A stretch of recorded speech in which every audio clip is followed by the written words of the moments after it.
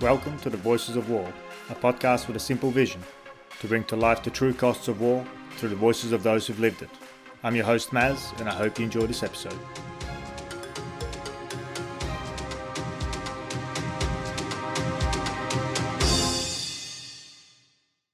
I'm here with Judd.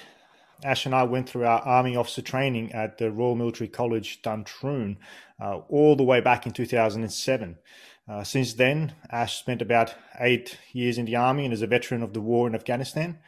And due to his experiences of that war, and because of the things he had to do in the line of duty, Ash faced significant challenges and was ultimately diagnosed with post-traumatic stress disorder. In the years following, he became somewhat of a spokesperson for lifting the veil of shame on PTSD. Ash, thanks for taking the time to speak with me. Great to be with you, Matt. Before we get into the experiences or your experiences of war, maybe let's backtrack a little. What made you join the Army in the first place? Yeah, thanks for asking. It's something I think about now, sort of like as getting older and now have 2 kids. The sort of the young man who made that decision to join the Army in the first place seems like a million years ago.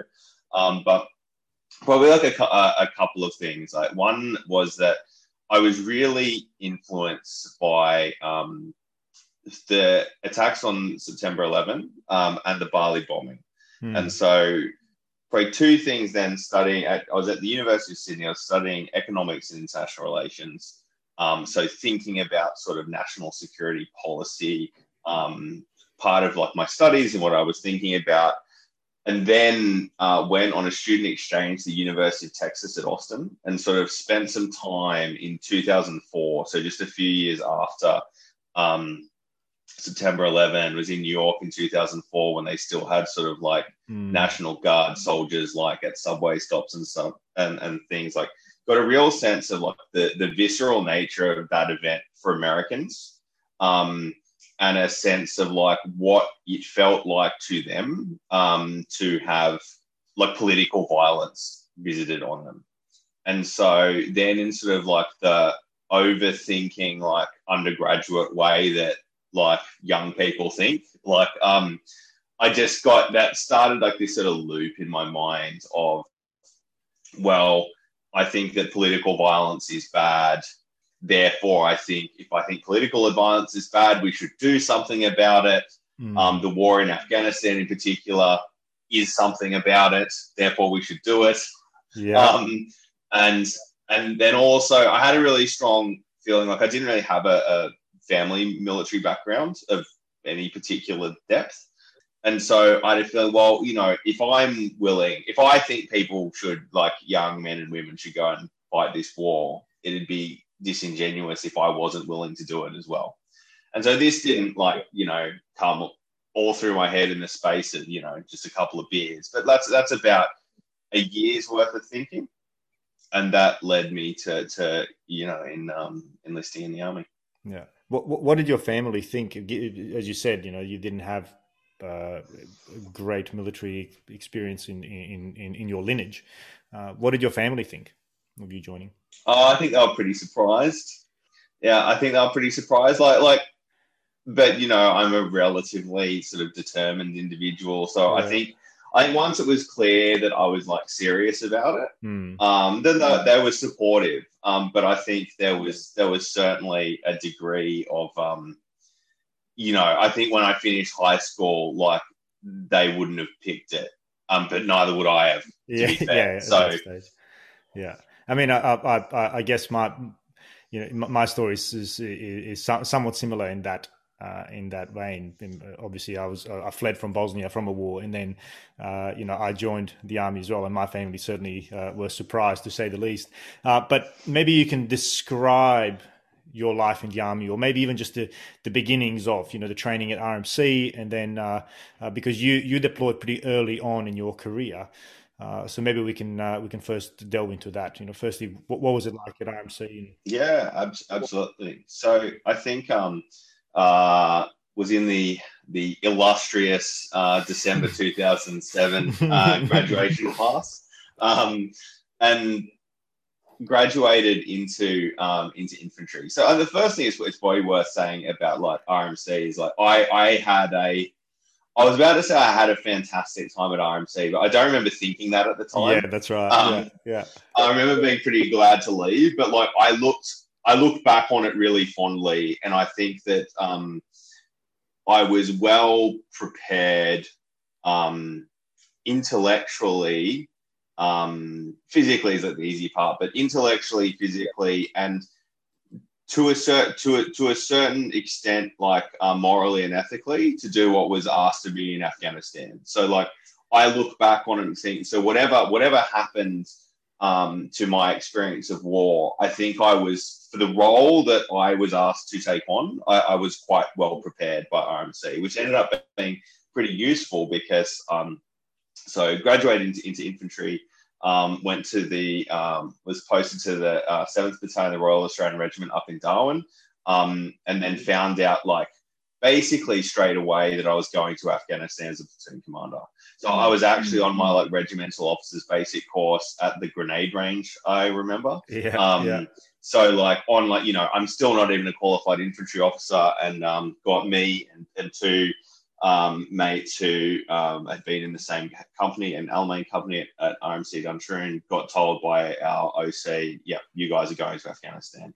Wow. And so, to be honest, like my feelings about that at the time were very much like young professional officer and not particularly deep. Like, to be honest, mostly it was like an exciting professional opportunity. And I just felt really excited that I was going to get it, like not over other people, but like Yeah, but you were I was going. glad Yeah. I was going, and it didn't have to be other people like watch me be going, and I wasn't just going in some like random staff role. I was going to be like an infantry platoon commander. It is at the pointy end. It is what ultimately you joined to. Yeah, absolutely. And so this came along with our deployment to Afghanistan was the first mentoring and reconstruction task force. So involving sort of mentoring the Afghan army. And so the first, I think, and obviously there was sort of kinetic actions and combat on the previous reconstruction task force rotations, but this was the first that sort of had like as part of its explicit role in actively seeking to engage with the Taliban through the ANA. So yeah, then a period of pre-deployment training, which while well run was like a blur. And then, in I think September 2008, on a plane, and I remember, getting off the back of the Herc in Afghanistan, and you can see most of the mountains and a bit of the valley from like inside TK main base, as you and lots who have been there would know, and thinking, oh shit, like I've actually got to do it now. Yeah. Yeah, Absolutely. exactly. And we'll get into that very shortly. I just want to touch on a couple of points you've made so far, and that's that you were well prepared, both morally and ethically, and physically, as you said, is easy. What do you mean by that? How were we all prepared? I think we were prepared in the sense that definitely. So I think largely like morally and ethically inculcated with like a sense of duty in a pretty healthy way. So in terms of like it's a job of like service primarily, and duty, it's like quite naff, but like the motto of the regiment being duty first. Like RMC was very strong on so I think ethics, particularly not lying and being honest, putting yourself and your own interests last, and the interests of the mission and your men first, and duty in terms of I think there's a protective mechanism that can come unraveled a bit later, in that when something's controversial or not, like, Afghanistan wasn't World War II. Like most things aren't morally unambiguous. Yeah. And I think very few people would say Afghanistan was morally unambiguous. And I think virtually no one would say that Iraq was morally unambiguous. But your focus was like on the bit of the war that you owned. we did not spend a huge amount of time. I didn't spend a ton of time thinking about like Afghanistan strategy per se until like I was home again, to be honest. But I had only one bit to do, and I was well set up to do that bit. And then sort of like professionally and tactically, when stuff happened to me, I knew what to do.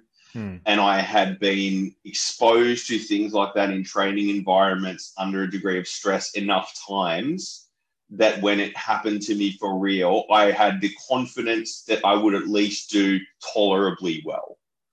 And I think one of the most important things in training is not just that you intellectually know what to happen when, say, bullets start flying, but you have enough self-confidence that like you're like, oh, okay, I'll be okay. Because if you can't the first step to convincing other people that you're going to be able to do a tolerable job of something is generally being able to convince yourself. Yeah, convince yourself. Yeah. And I totally agree. I think that's a huge part of training is to inculcate that sense of confidence that, hey, I've been through this, I've got the tools, I can do this, I can actually pull through. So when you then marched into your unit as a brand new lieutenant, just finishing your regimental officer's basic course, about to deploy into, at that stage, a D war for the Australian Army, taking over a platoon of, presumably, I think you said, and we'll mention both your appearance, firstly your TEDx talk in 2015, but also your interview with Jenny Brocky on SBS in Australia. What was that like being a young platoon commander, relatively inexperienced, and I'm assuming a lot of your soldiers had already been to Afghanistan, or at least to some of the other operational theatres? What was that like?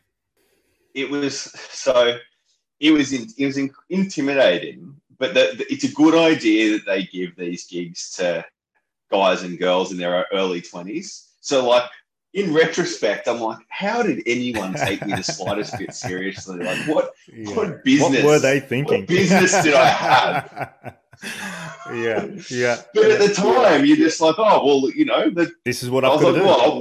Well, I'll be all right. Like, this is told me I'm going to do this. I'm going to do this. So, like, a bit of keen sense of responsibility, and then when you're like really early in your first leadership role, I think in the military certainly, but in other things as well, in those first months, you're sort of trying out styles a bit.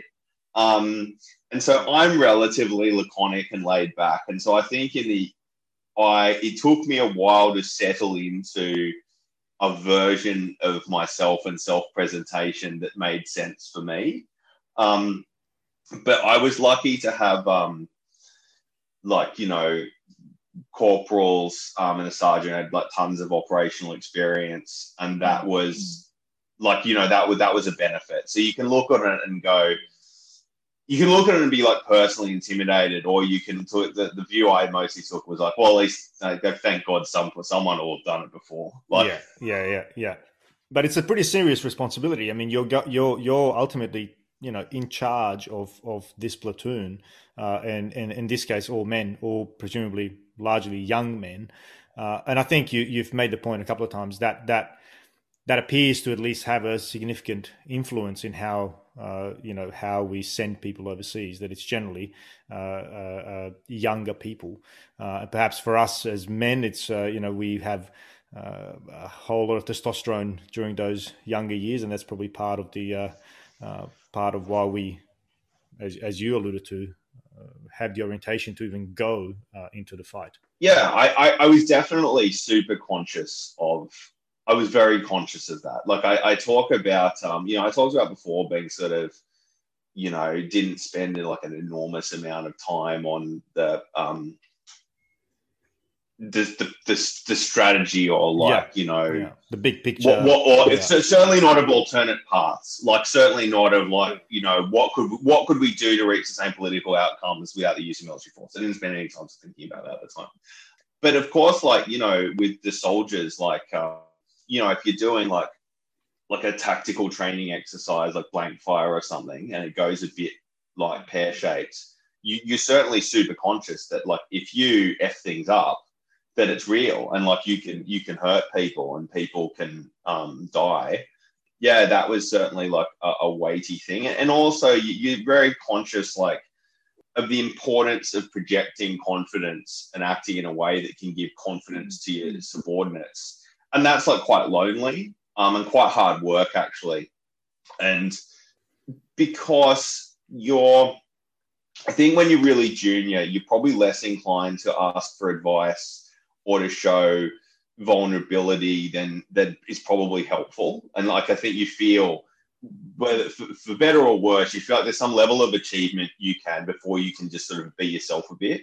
And I got comfortable in Afghanistan, but it wasn't till like the first time we'd been in a gunfight, and you know, I'm not sure how well I did particularly, but like it wasn't obviously dreadful. So that was some confidence building. But like, you know, you feel and there is a need to have like a degree of personal presentation that is about projecting the image of leadership that you want.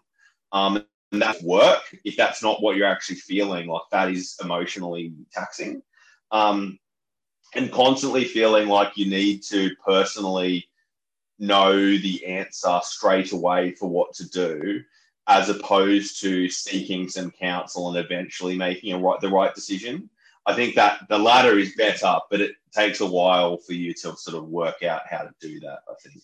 Yeah, and I think that's an important leadership lesson right there. And I think both you and I will agree the Army does that exceptionally well, particularly as officers. We're very lucky to oftentimes have good senior non-commissioned officers who will help us learn some lessons along the way. Well, yeah, absolutely. Although I did have it was excellent, but a leadership challenge at times. So I actually had two sergeants because which is an anomaly, right, for a platoon. Is it? That's an anomaly. Yeah. So for the listeners, like normally you'd match this sort of young lieutenant me with a second in command who's an experienced senior non-commissioned officer, a platoon sergeant, and I had a great infantry sergeant. But to deploy, we actually had some cavalry armored vehicles come with us. And so my two cavalry vehicles were commanded by another sergeant. And so absolutely, we had this fantastic organization with amazing firepower and capability. But I did have the leadership challenge of having to sort of, finding the most appropriate role and like, how does that work? Because that is a bit different. But they were both, the professionalism of both those individuals meant like it absolutely worked. Yeah. But was the challenge for you as a leader, or for them, between them two, kind of recognizing allegiances to you, or where was the challenge? I think it's both, and I think you've got to be really conscious of a leader if you have subordinate leaders of making decisions, and there's always a bit of like theatre in the way we present ourselves is how the world receives us.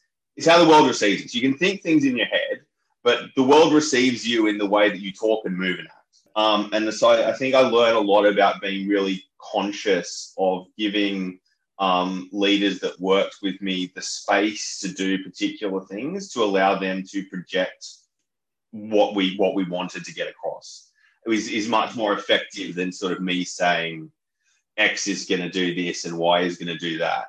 And certainly a lot more than me just thinking it, because that doesn't tell anyone anything. I might be comfortable by it, but look, people don't know your thoughts.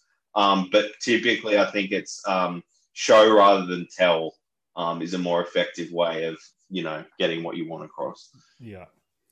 All right. So you then deployed towards the latter part of 2008. And you said you had a significant organization. Maybe tell us a little bit about that. And then what was your job, for the uninitiated? Maybe put it into simple speak. What did you actually have to do on the ground? Yeah, sure. So the organization first, we had nearly 50 soldiers. So basically we had an infantry platoon of about 35 guys, which had 4 armored vehicles, 4 Bushmasters. We also had 2 cavalry vehicles with 6 guys. And then on effectively every mission, we would go out with the same fantastic section of combat engineers with another armored vehicle to help sort of look after the explosive device threat. And on top of that, normally like some artillery, an artillery individual to help us coordinate air and artillery, and a medic, and then, all sorts of other, people that needed to get out into the battle space to do a job, essentially, where my role was transport and security. And the role of our platoon as part of our combat team was that whilst the specific guys in our battle group that were mentoring the Afghan army to fight, with the idea being that the Afghan army would lead the fight with our support, we would help to provide security to them. So basically, if the Afghans were going to like search someone's like house or kala, like their house in a village, we might help with the cordon around it, or we might patrol in depth of that. So basically to beef up security around the Afghan army so that they had the capability to build their level of knowledge and understanding, because they were doing it wasn't training, right? They were doing it live against a live enemy. So essentially, what did that mean? It meant essentially patrolling in the green zone as a formed platoon, looking for the Taliban, more or less, and occasionally finding them. Yeah. And for the episode notes, I'll also put links to your TEDx talk and also your interview with, on ABC Insight. But you've talked about that during that time, during your deployment, you had been involved in a number of contacts, and one particular ambush that it kind of, I think in your words, it really kind of changed your life in many ways. What happened, kind of more broadly, but then we can narrow down maybe into that one specific incident.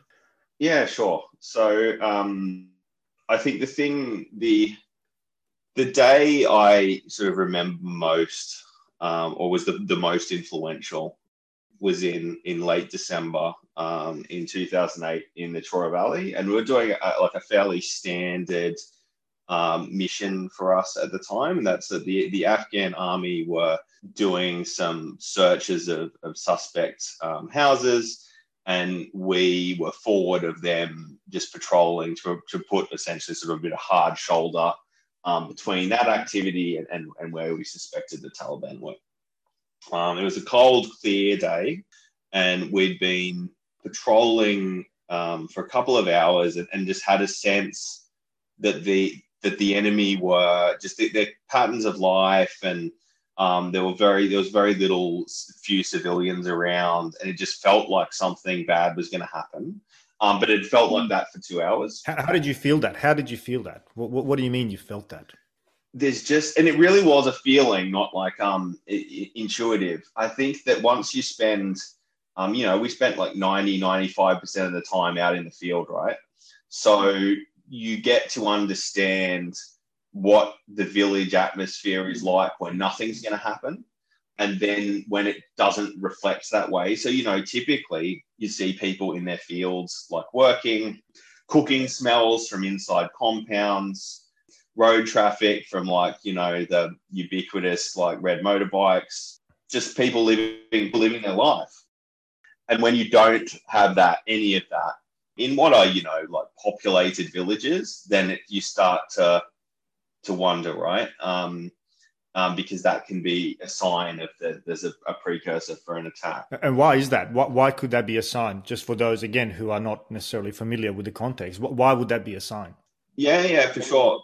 Yeah, sure. So essentially, the locals live an extremely trying life, and undeniably, and for obvious and very fair reasons, if they get a sense whether they've been told by the Taliban or that there are unfamiliar fighters in the village, they will try to reduce their involvement in the conflict as much as humanly possible, and they'll do that typically in a way by just removing themselves to their homes or walking away and not telling, it's not, they're not come out and tell us typically, which is something I found frustrating at the time, but is completely understandable now, because in an environment of great uncertainty. They're literally just trying to survive, and they will reliably do the thing that is most likely to have them survive, another day or another week.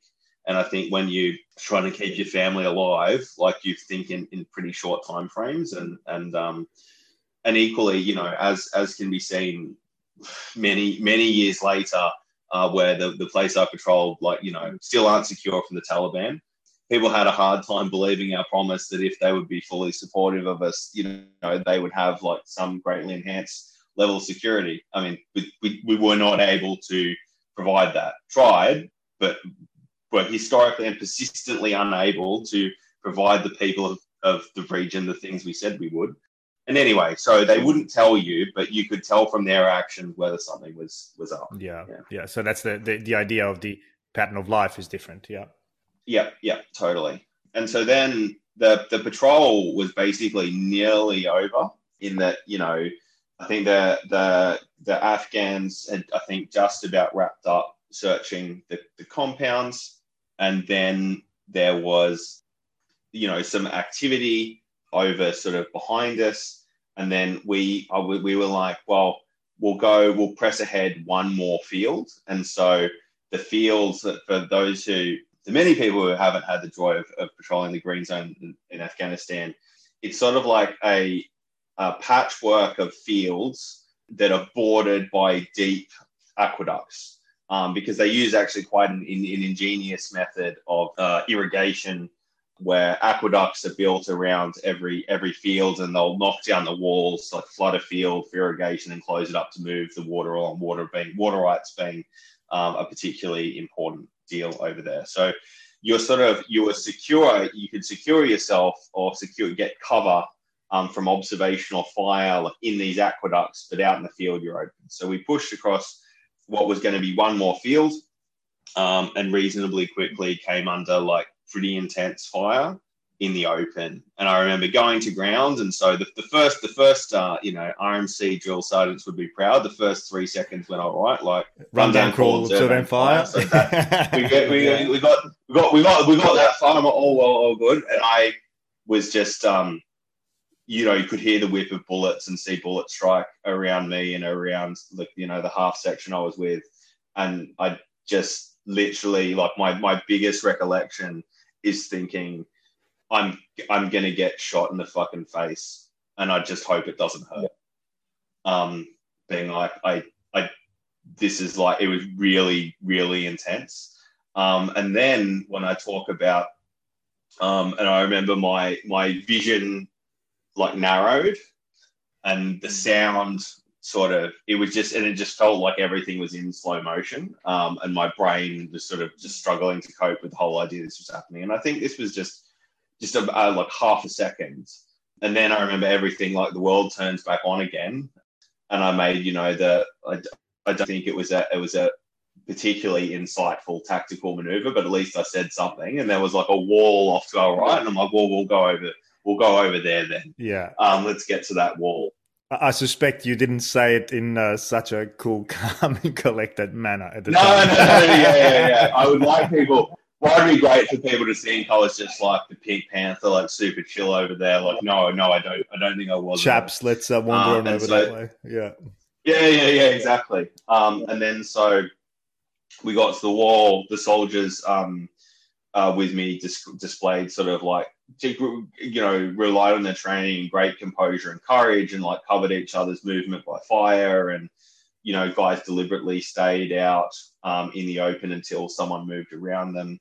And so then relatively shortly, that movement essentially separated two parts of my platoon. Very shortly after, one of my soldiers, Private Matthew Pepe, was shot very badly in both legs. And so the remainder of the next hour and a half were an attempt, ultimately successful, to evacuate a wounded casualty while we were pretty well surrounded, and at times having a grenade range gunfight with the Taliban. And so the tactics and things aside, I really did feel that it was entirely possible that we weren't going to get out, or at least not all of us. Like that something terribly, terribly bad could happen. And so when we ultimately did and got Matt to the helicopter and he thankfully survived, that was like an extraordinary feeling of relief, but also like a real discomfort. Like that wasn't good, or that came much closer to the edge than I might have wanted to. And that day was like, I don't think there was anything sort of like magical about what I did. I think the soldiers, my soldiers, and two of my corporals in particular, performed with incredible courage and bravery and composure. What makes you say that? You single out two particular corporals. What makes you say that? What did they do? I think that their names are Leon Gray and Nathan Webb, to give them a shout out, but they commanded their sections in really difficult circumstances, with a PHQ that was sort of split.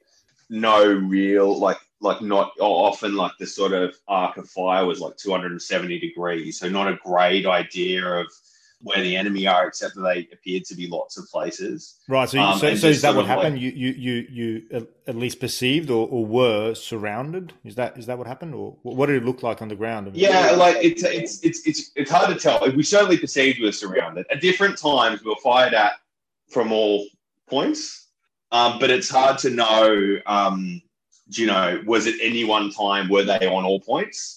Because they were sort of like moving in small teams. So I think, I always perceive, like my own personal experience of combat is some people like are really sure there was like X guys and they were here. My perception was I was never that sure about anything that happened in any of them. I think reliably you can ask 10 people and get 15 answers. And I'm not sure my answer is any more credible than anyone else's. But certainly, like, we perceived we were being surrounded, and certainly we were fighting an enemy who was moving around and flanking us. That was definitely happening. And so I think that what my guys, like these corporals and the soldiers, did was like everyone did their job. So focused on the things that they could do. So whether that's like, firing into your arc, or being the medic and like treating the wound. Like the guy who, like when Matt was shot, the soldier who initially put a tourniquet on him, did so like underwater in an aqueduct. Like, when you have to do hard things, you generally have to do them under stress or in like this unideal way, where not everything's perfect. You just have to sort of overcome it. And then to the degree to which I did anything, like I like kept it together, just to like that. My personal recollection, how it felt, was keeping it together like just enough. But I never really felt like I had a particular, maybe that's a fault, a particular master plan. Like, we're going to do X, Y, and Z, and then we'll get out. It was more like, if we do this, we'll be good for like 10 minutes. And then we might buy some space of time to think about a new thing. But again, that makes sense, because it is, as you said, time stopped still for a moment. I mean, it's all hell's breaking loose around you. You don't know what you're dealing with. There's so much uncertainty. So in a way, it makes sense that your leaps and bounds temporarily are very short. Let's get to the next. Let's survive the next 5 minutes. Let's survive the next 5 minutes Yeah, exactly. And then the circumstances might change to your advantage. I think there's somewhat of a, like, I don't know if it's a life lesson, but like a tactical lesson there about being a bit patient, and like you don't have to solve everything with like a Napoleonic masterstroke. Sometimes just being around and being calm and not having some ammo left in 10 minutes is okay. Everything ends. I mean, it's like all things end. So yeah. How did it come to an end for you guys? How did that ambush effectively come to an end for you guys? So with the help of some very good and very close to friendly forces, deliberately fire from our as well as our cavalry vehicles. But also, what was super helpful was when the casualty evacuation helicopter came to pick up Matt. It was escorted by an Apache helicopter gunship. And I think by the time the Apache did its flyover, the enemy were unenthused about continuing the fight, and also they had taken some of their own casualties. So we were able to get back, and And you know that, as in you know that they took casualties, as in you could see, or you. Yeah, I didn't. So like I did see enemy go down. We didn't recover any bodies, but like I did, and certainly other guys like confirmed that they saw it. I mean, to me, always like the numbers and stuff, like how many were there and how many casualties, is like the blackest of boxes to me, to be honest. So I don't know. There were definitely some. Like I saw some, but ultimately, I mean, it's not a matter of numbers. I mean, it's not that's not what the purpose is. About finding out. It's more about the feeling of what's happening on the ground. And you opened this part of discussion with a feeling that you're about to get shot in the fucking face, right? And that is massive, right? That is a massive thing to be confronted by, as somebody who's not only young, relatively inexperienced, although trained, but now in charge of 50 soldiers who are all looking to you to get you out of this shit fight, basically. Well, and I think like one of the things that really helps is I genuinely think that I was more scared of doing a bad job than I was of getting personally injured. And that might sound like I'm giving, massive, like blowing up, pumping up my own tires, right? But I think it's just a really good sign of the training I had mostly. Like it was just like at RMC, like just beaten into us that like your job, and that becomes, it's not just like intellectual. In fact, it's far more than intellectual. It's beaten into your sort of personal moral code and ethical code, that it would be an incredibly shameful and wrong thing to do, to be more worried about your personal safety than the mission and the men. And that actually works. So I don't think I'm like magic for thinking that, or even particularly good for thinking that. But I'm the product of like an effective training regime that got me to act that way. And when it came to it, I was able to do so. When I very much doubt that, if you could just have taken me, 4 years before, just again, young man in his early 20s, and somehow downloaded into my brain all the tactical knowledge and stuff, like, would you do all the same things? Like, I don't think so. You have to, if there's an effort to get people to act in this way, there is a whole like structure and logic and symbolism and lots of things play into the idea of getting like any number of individuals to do something dangerous all at once in some sort of vaguely organized fashion. Yeah, and you mentioned also here, but also in your TED talk, I think, about the camaraderie and the bonds that are forged under these types of circumstances. What are these bonds? I think it's just like there's just something incredibly bonding as a human about like shared hardship. Like that you have a tribe essentially that you rely on to live. For all aspects of your living. You all eat the same food. You exist when you sleep. You're in a perimeter and you rely on the security of these guys watching over you while you sleep. I'm just like, as the platoon commander, I'm essentially like a guy. I've got a rifle, but like a dude with a radio, a map, and a couple of Chinograph pencils, right? Like yeah. All the actual fighting is done by the soldiers. And so I'm relying on them also for my security. They're relying on me to make tactically appropriate and just decisions. And I think so there's something really, when you're in an environment of great uncertainty, there's something really bonding about at least knowing who you can rely on. Like, we don't know what's going to happen, but like, people are on my team. I've got a really tight team. And I think humans are like a pretty communal naturally. Like we don't always live the most communal lives in the modern sort of era. But I think when put into that structure, people thrive. And I also think it just became like really like heartwarming to see just some of these like young men, like really young men. Like, I mean, I was young, but like, I think I was still in the top third, like oldest third for age. Do like really like great, just do just really great things in terms of like whether it be sort of acts of moral courage or just selfless looking after their mates, or just even just simple things like just being incredibly reliable. Like the fact that one of the things I always reflect on, like some people might think is a boring thing that I was always very proud of my platoon, was that I knew if there's a gunfight going on here and there's enemy like forward, left, and right, that if I task 3 guys to look back, that they'd keep looking back, which is not the easiest thing, right? Like, but that's the sort of stuff where, like, I think you start to feel that the organization is in really good shape, but which I think it was. But one thing I reflect on later is that it was optimized like for a task. And so I think that then there's a cost. There's a cost to that sort of later. What do you mean? I think that it's when tribalism relies to a certain degree, explicitly or implicitly, on like othering people.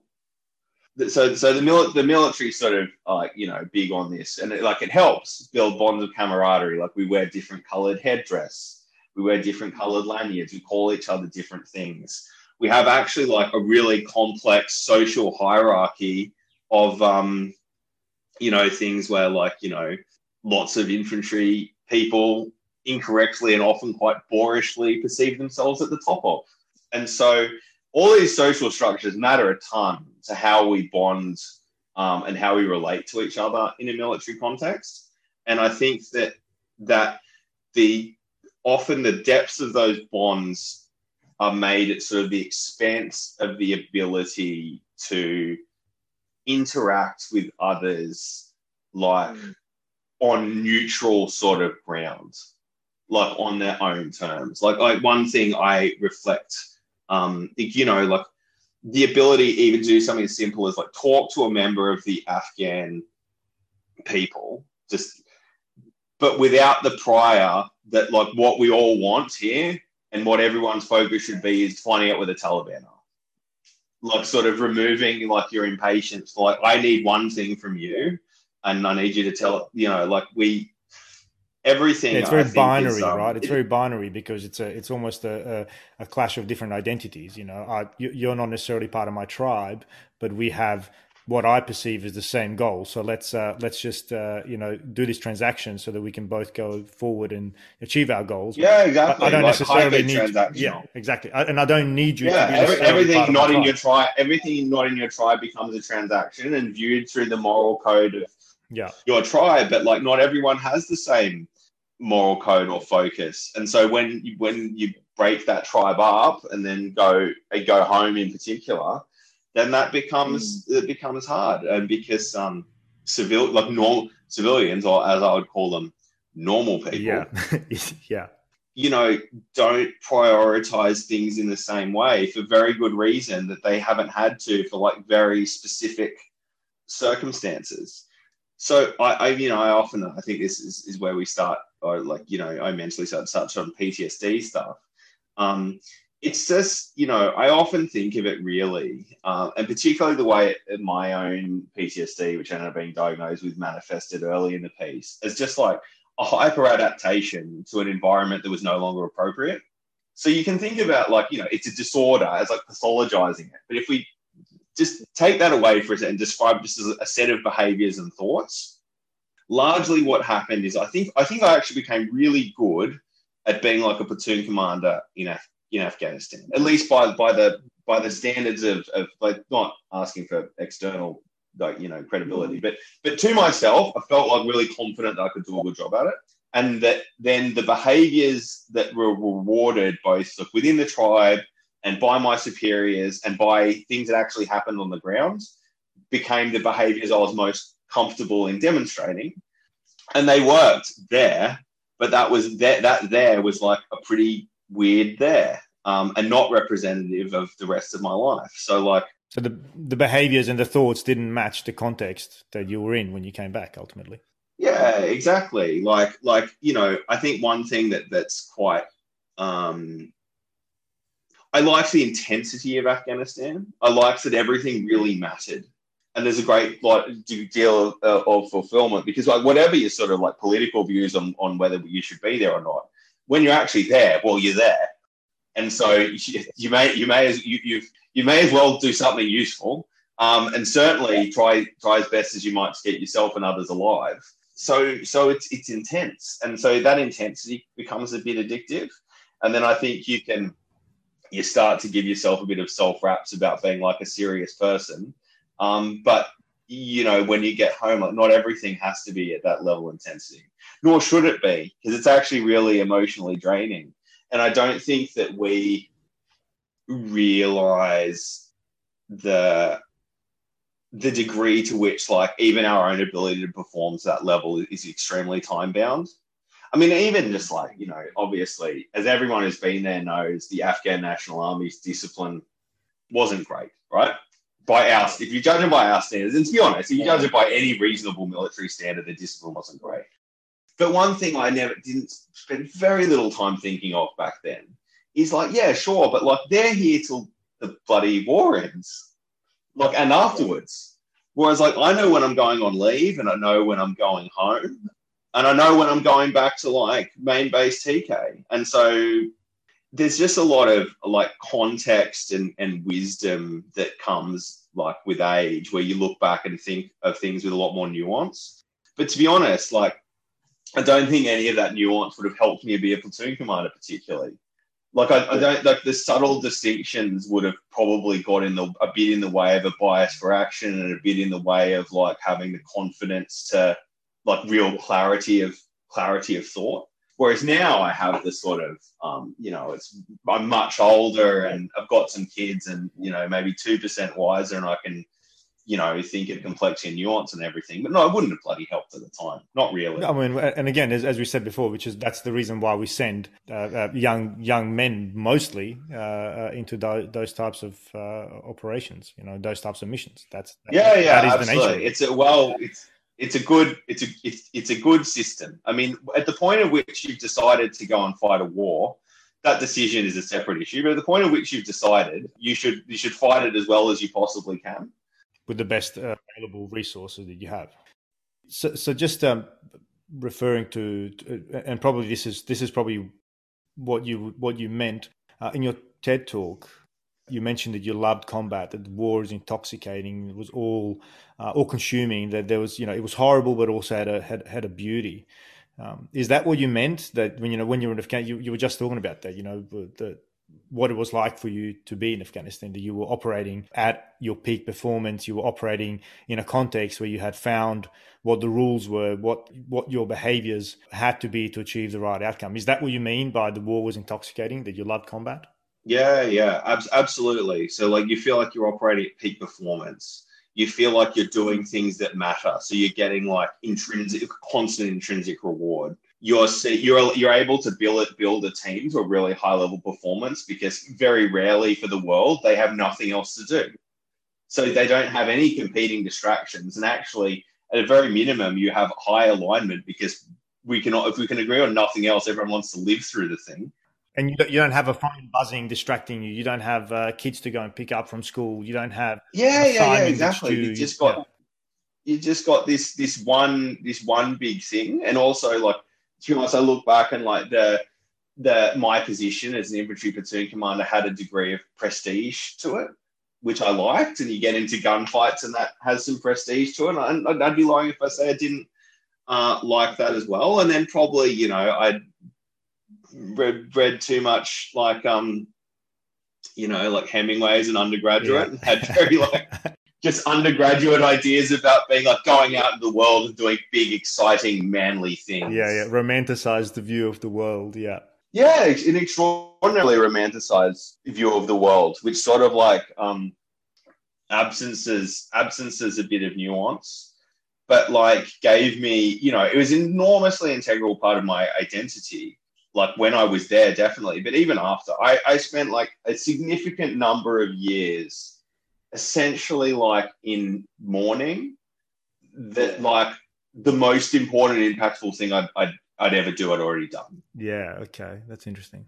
And really struggling to see, like, you think there were other things I'd like to do and want to do, but like not being able to imagine like a world in which I didn't spend like most days thinking or talking about what happened in Afghanistan, which like wasn't particularly healthy. And fundamentally became part of like what was like a mental, significant mental health distress that like I will have with me for the rest of my life. So was that part of the unraveling, so to speak, or I think as you referred to it as the long shadow of the war that followed you back? Was that part of it? Yeah, I think definitely because I idealize. So there's a couple of things that happen together. One, I had sort of your traditional, like, I think there were three sort of aspects of the sort of distress I was in that you could wrap a bow in and call sort of the PTSD and major depression diagnosis that I've got. So one was just like the persistent imagery of the conflict itself. Mm-hmm. So like flashbacks, like physical reactions, like being hyperreactive. That was one part. And then two sort of aspects of, I guess, like a bit of like moral injury. One being just like, well, what on earth was the point of all that? And these are two ideas that are a bit sort of juxtaposed. One being like, what on earth was like the point of all that?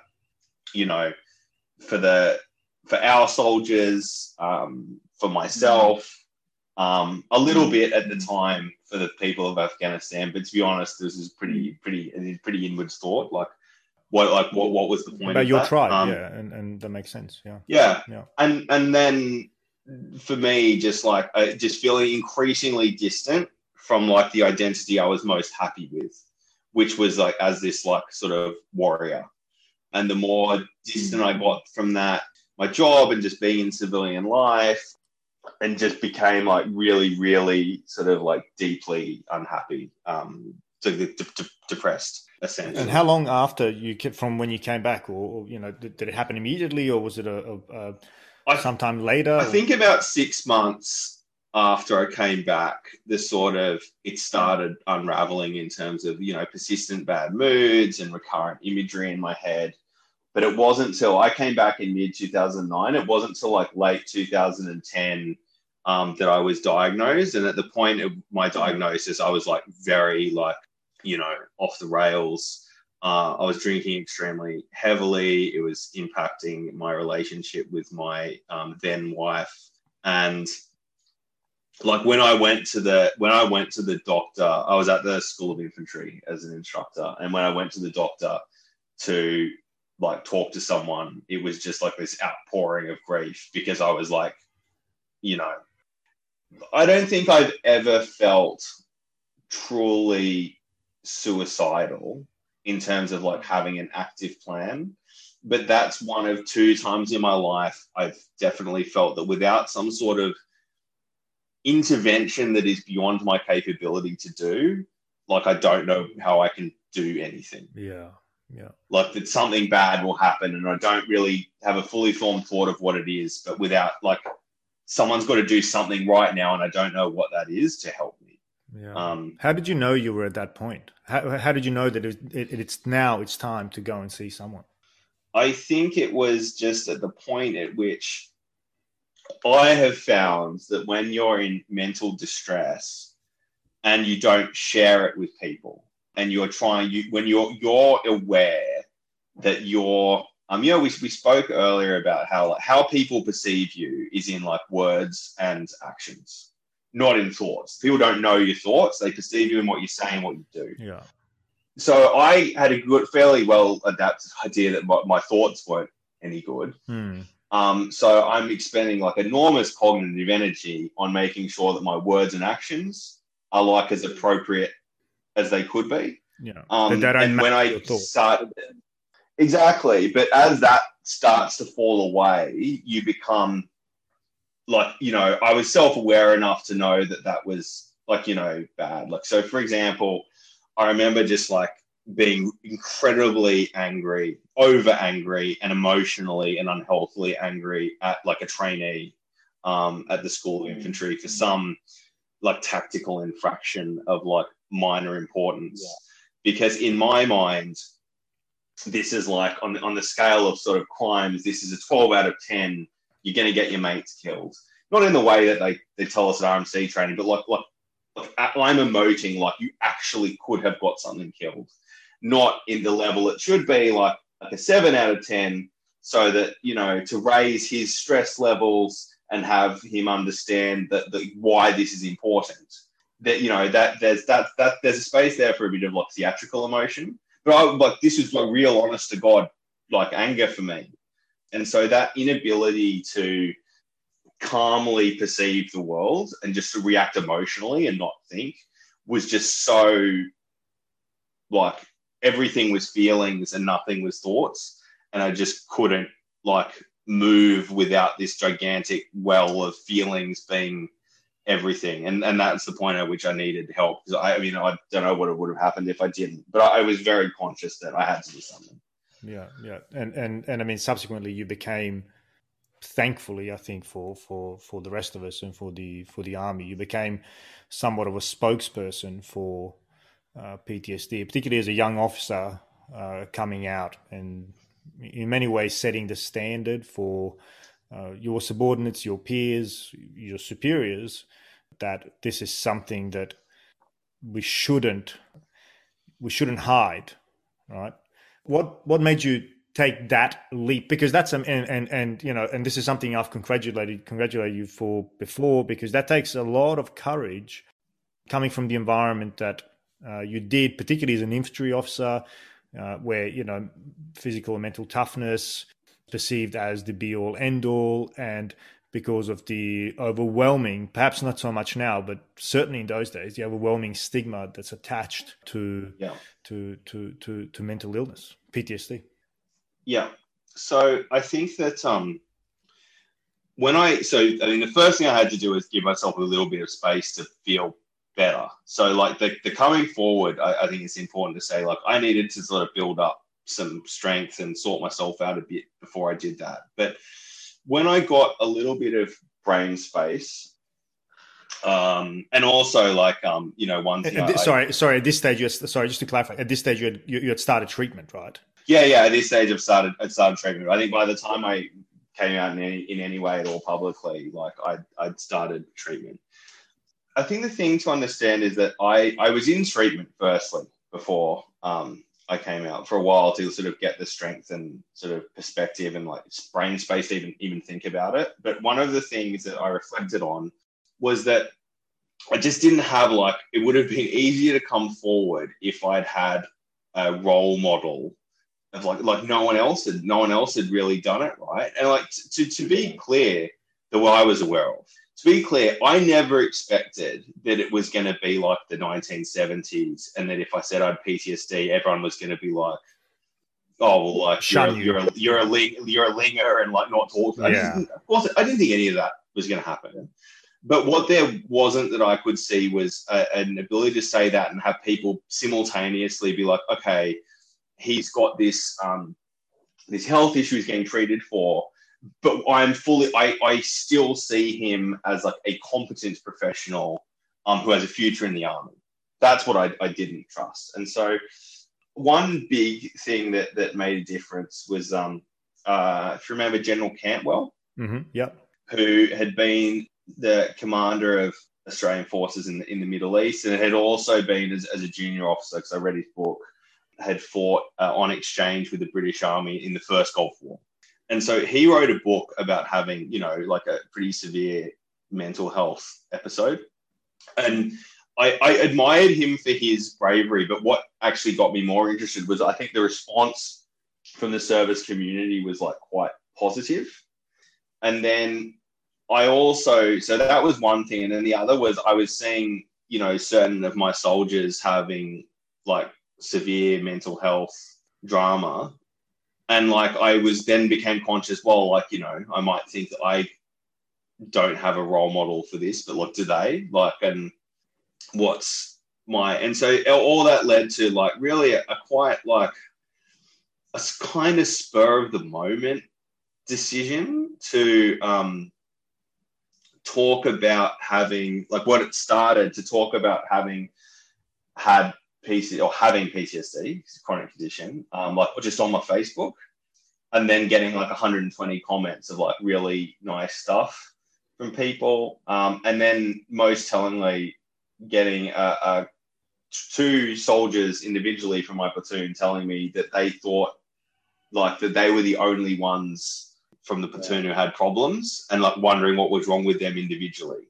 And just thinking, well, like, that's such a great tragedy, right? Like we had completely unnecessarily, these guys completely unnecessarily had at least, like, it's not going to fix everything, but the pain of wondering what was particularly wrong with them. And so that led and suffering to in darkness on their own. Yeah. Like in like, not, with like not even anyone to talk to about, like not even, again, the bond of a shared experience.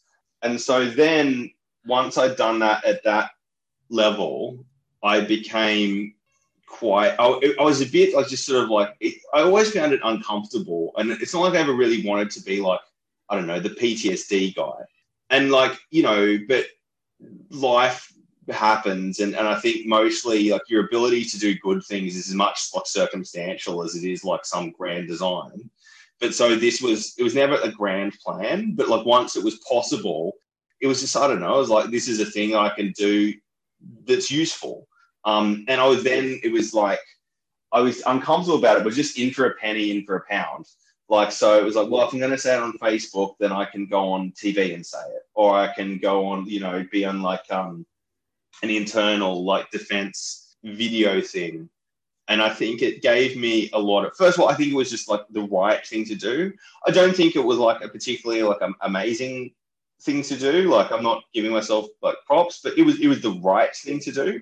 And that made me feel better, which helped. Like feel useful, which helped, I think, in how I was feeling. What were your biggest fears about it, about coming forward and going public? Losing the opportunity to have a future military career, which is what I wanted.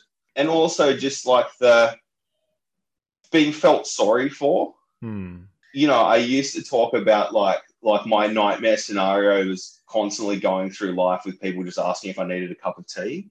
Like, yeah. You all right, mate? Like, you all right, mate?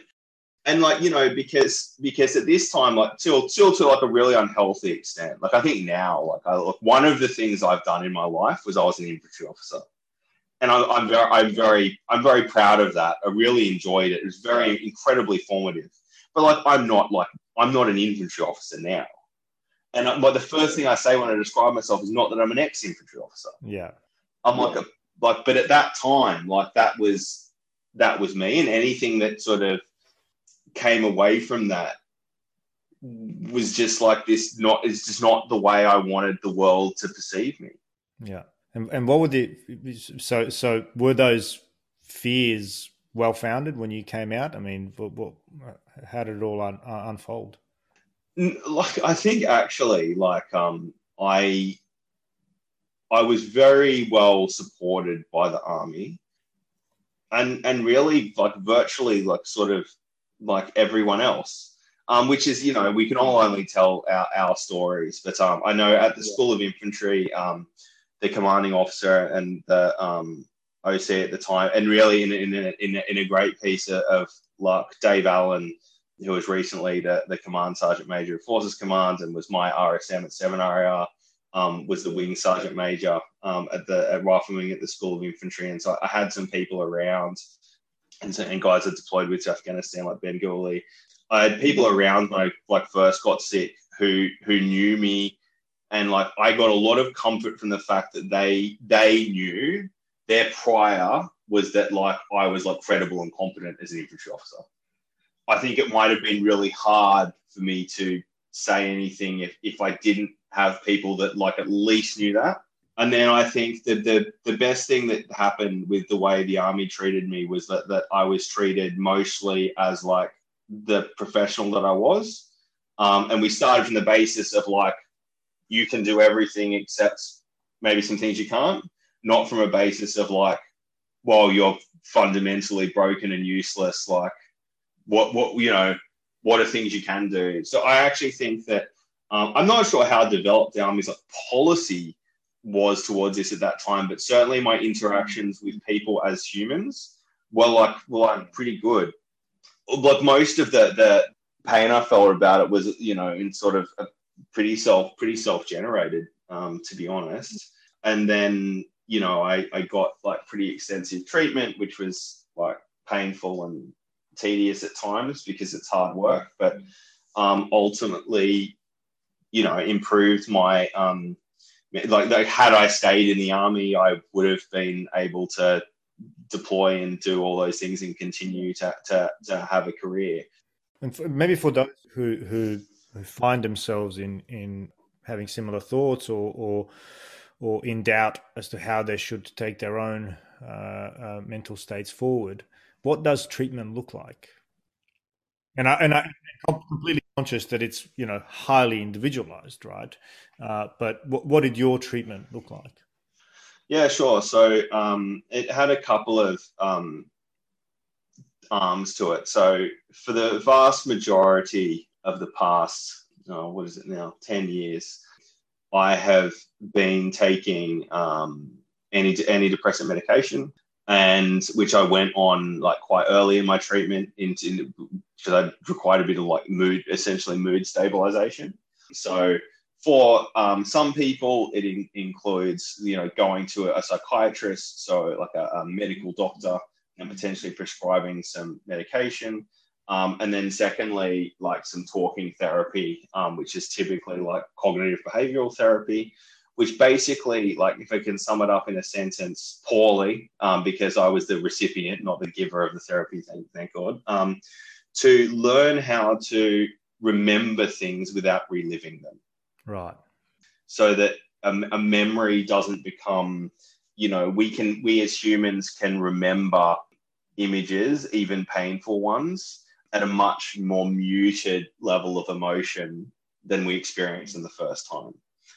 But sometimes for people with post-traumatic stress disorder, they're not really experiencing memories the way we commonly understand memories. They're experiencing the memory as if it's happening again, which can be sort of like very like disruptive and threatening. So it's not like you're never going to forget that it happens. You actually need to remember it happened. You just need to remember it as a memory, not as like a present event. Yeah. Which I guess, and just to clarify a point, and perhaps that's an important point to make.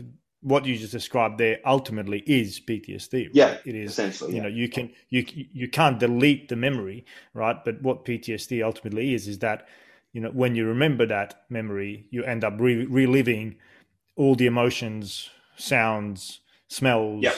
everything else that is associated. Is that accurate? Yeah, absolutely. Your brain's sort of doing that as a protective mechanism to give you and then fills you up with cortisol and adrenaline to give your like lizard brain is giving you, or the least developed part of your brain is giving you what your body needs to put up like a fight or flight response. But that's not helpful because you might be in like aisle 8 at Coles, like looking for like pasta sauce.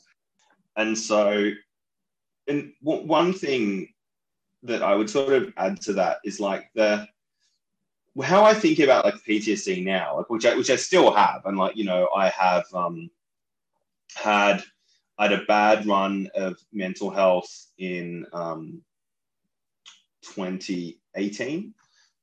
So I wasn't even in the army anymore. That resulted in me like spending a couple of months away from work and going back on medication. So which I'm still on now, and I imagine I'll be on for the rest of my life. So it was a reminder that this is sort of like a chronic thing you always have.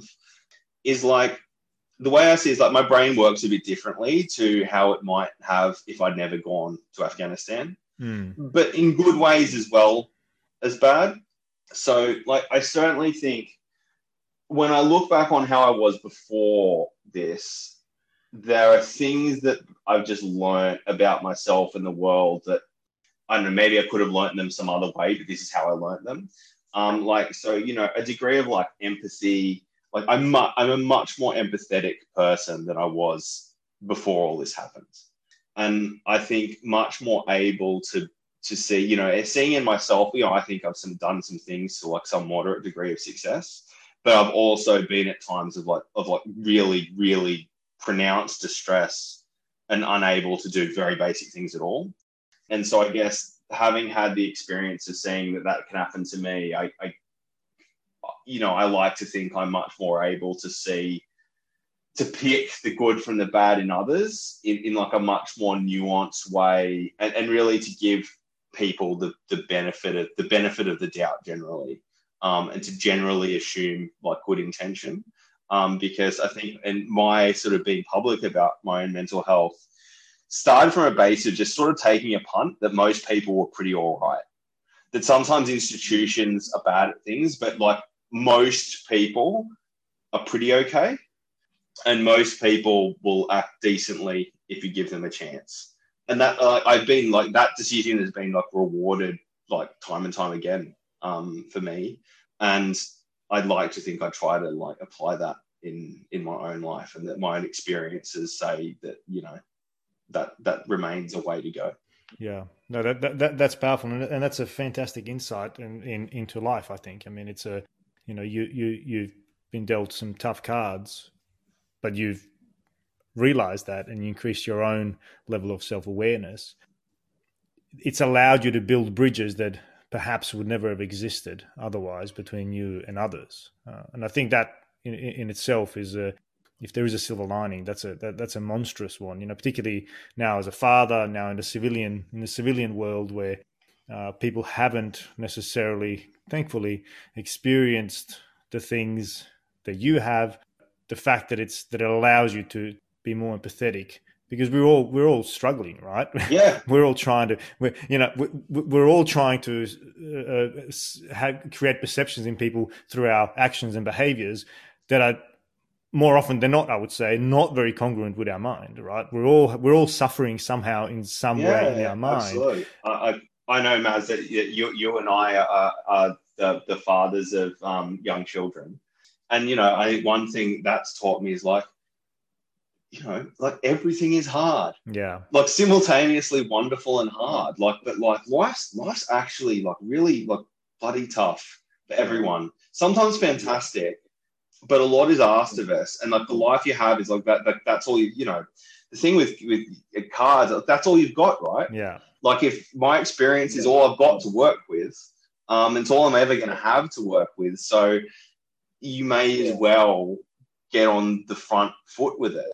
And look, that comes after like many years of me feeling like, there were many years of me feeling sorry for myself and drinking a lot and that not being helpful. So it's not like easy to come to this conclusion. But, on things that you don't have any choice over, of which like your personal history is one, make the best of it. Make the best of it that you possibly can. If for no other reason, then what else are you going to do? Yeah, and that's a wonderful way to sum it up. And I think that's it's kind of taken us towards the end of our chat as well. I think appropriately so. But I just want to maybe finish on the fact that as of now, end of last year, I think we've got nearly 500 veterans who've committed suicide and have died as a consequence of their service. And undoubtedly, I think you made a very was that with I think it was with Jenny Brocky. You made a very interesting statement that kind of left untouched there. But you said, "Let's wait until the war ends," right? To see how many sufferers we truly have because of all the things you've discussed. People are not inclined to report, when the war's still going on because they all want to go back. We all want to go and deploy and do the job, right?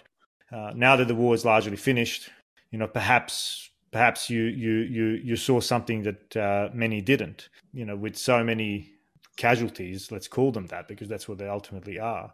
If there are those who are listening, both in Australia but also overseas, who are struggling with recurring thoughts, emotions that are making them feel irrational or act out in a way they wouldn't? What would you say to them?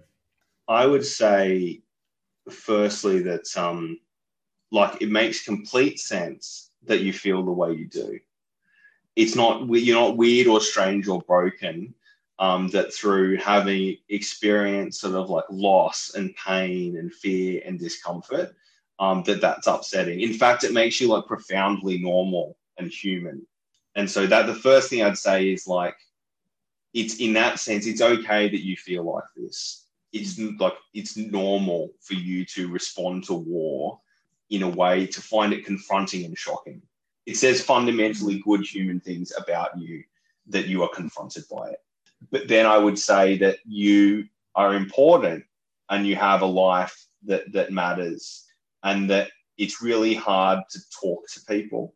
But my instinct is that if you reach out for help, you'll be surprised positively far more than you'll be surprised negatively. It doesn't mean that people won't disappoint you. Like, it does not mean that. And it doesn't mean it'll be easy. But there are definitely people who want to help and are willing to, because your life matters. All people matter, but you've also done, a tremendous thing in giving, some of your youth and time in the service of something bigger than yourself. And so, like, we owe it to you as like, not just like as an army, like as a society. Yeah, we owe a deep debt to help you live like the life that you want to live. And that's hard work, but it's possible. So, I'm not going to be chosen to come up with like a pithy 3-word slogan, because I think I just spoke for 5 minutes. But that's what I would say to them.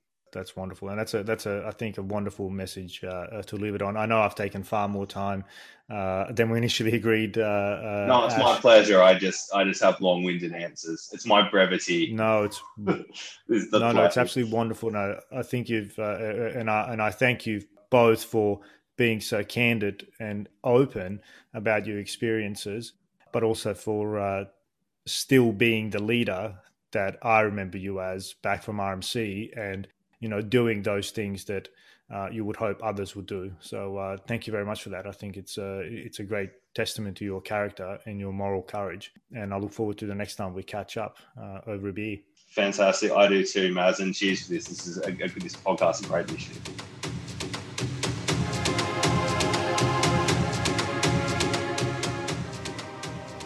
Thanks for joining us for another episode of The Voices of War.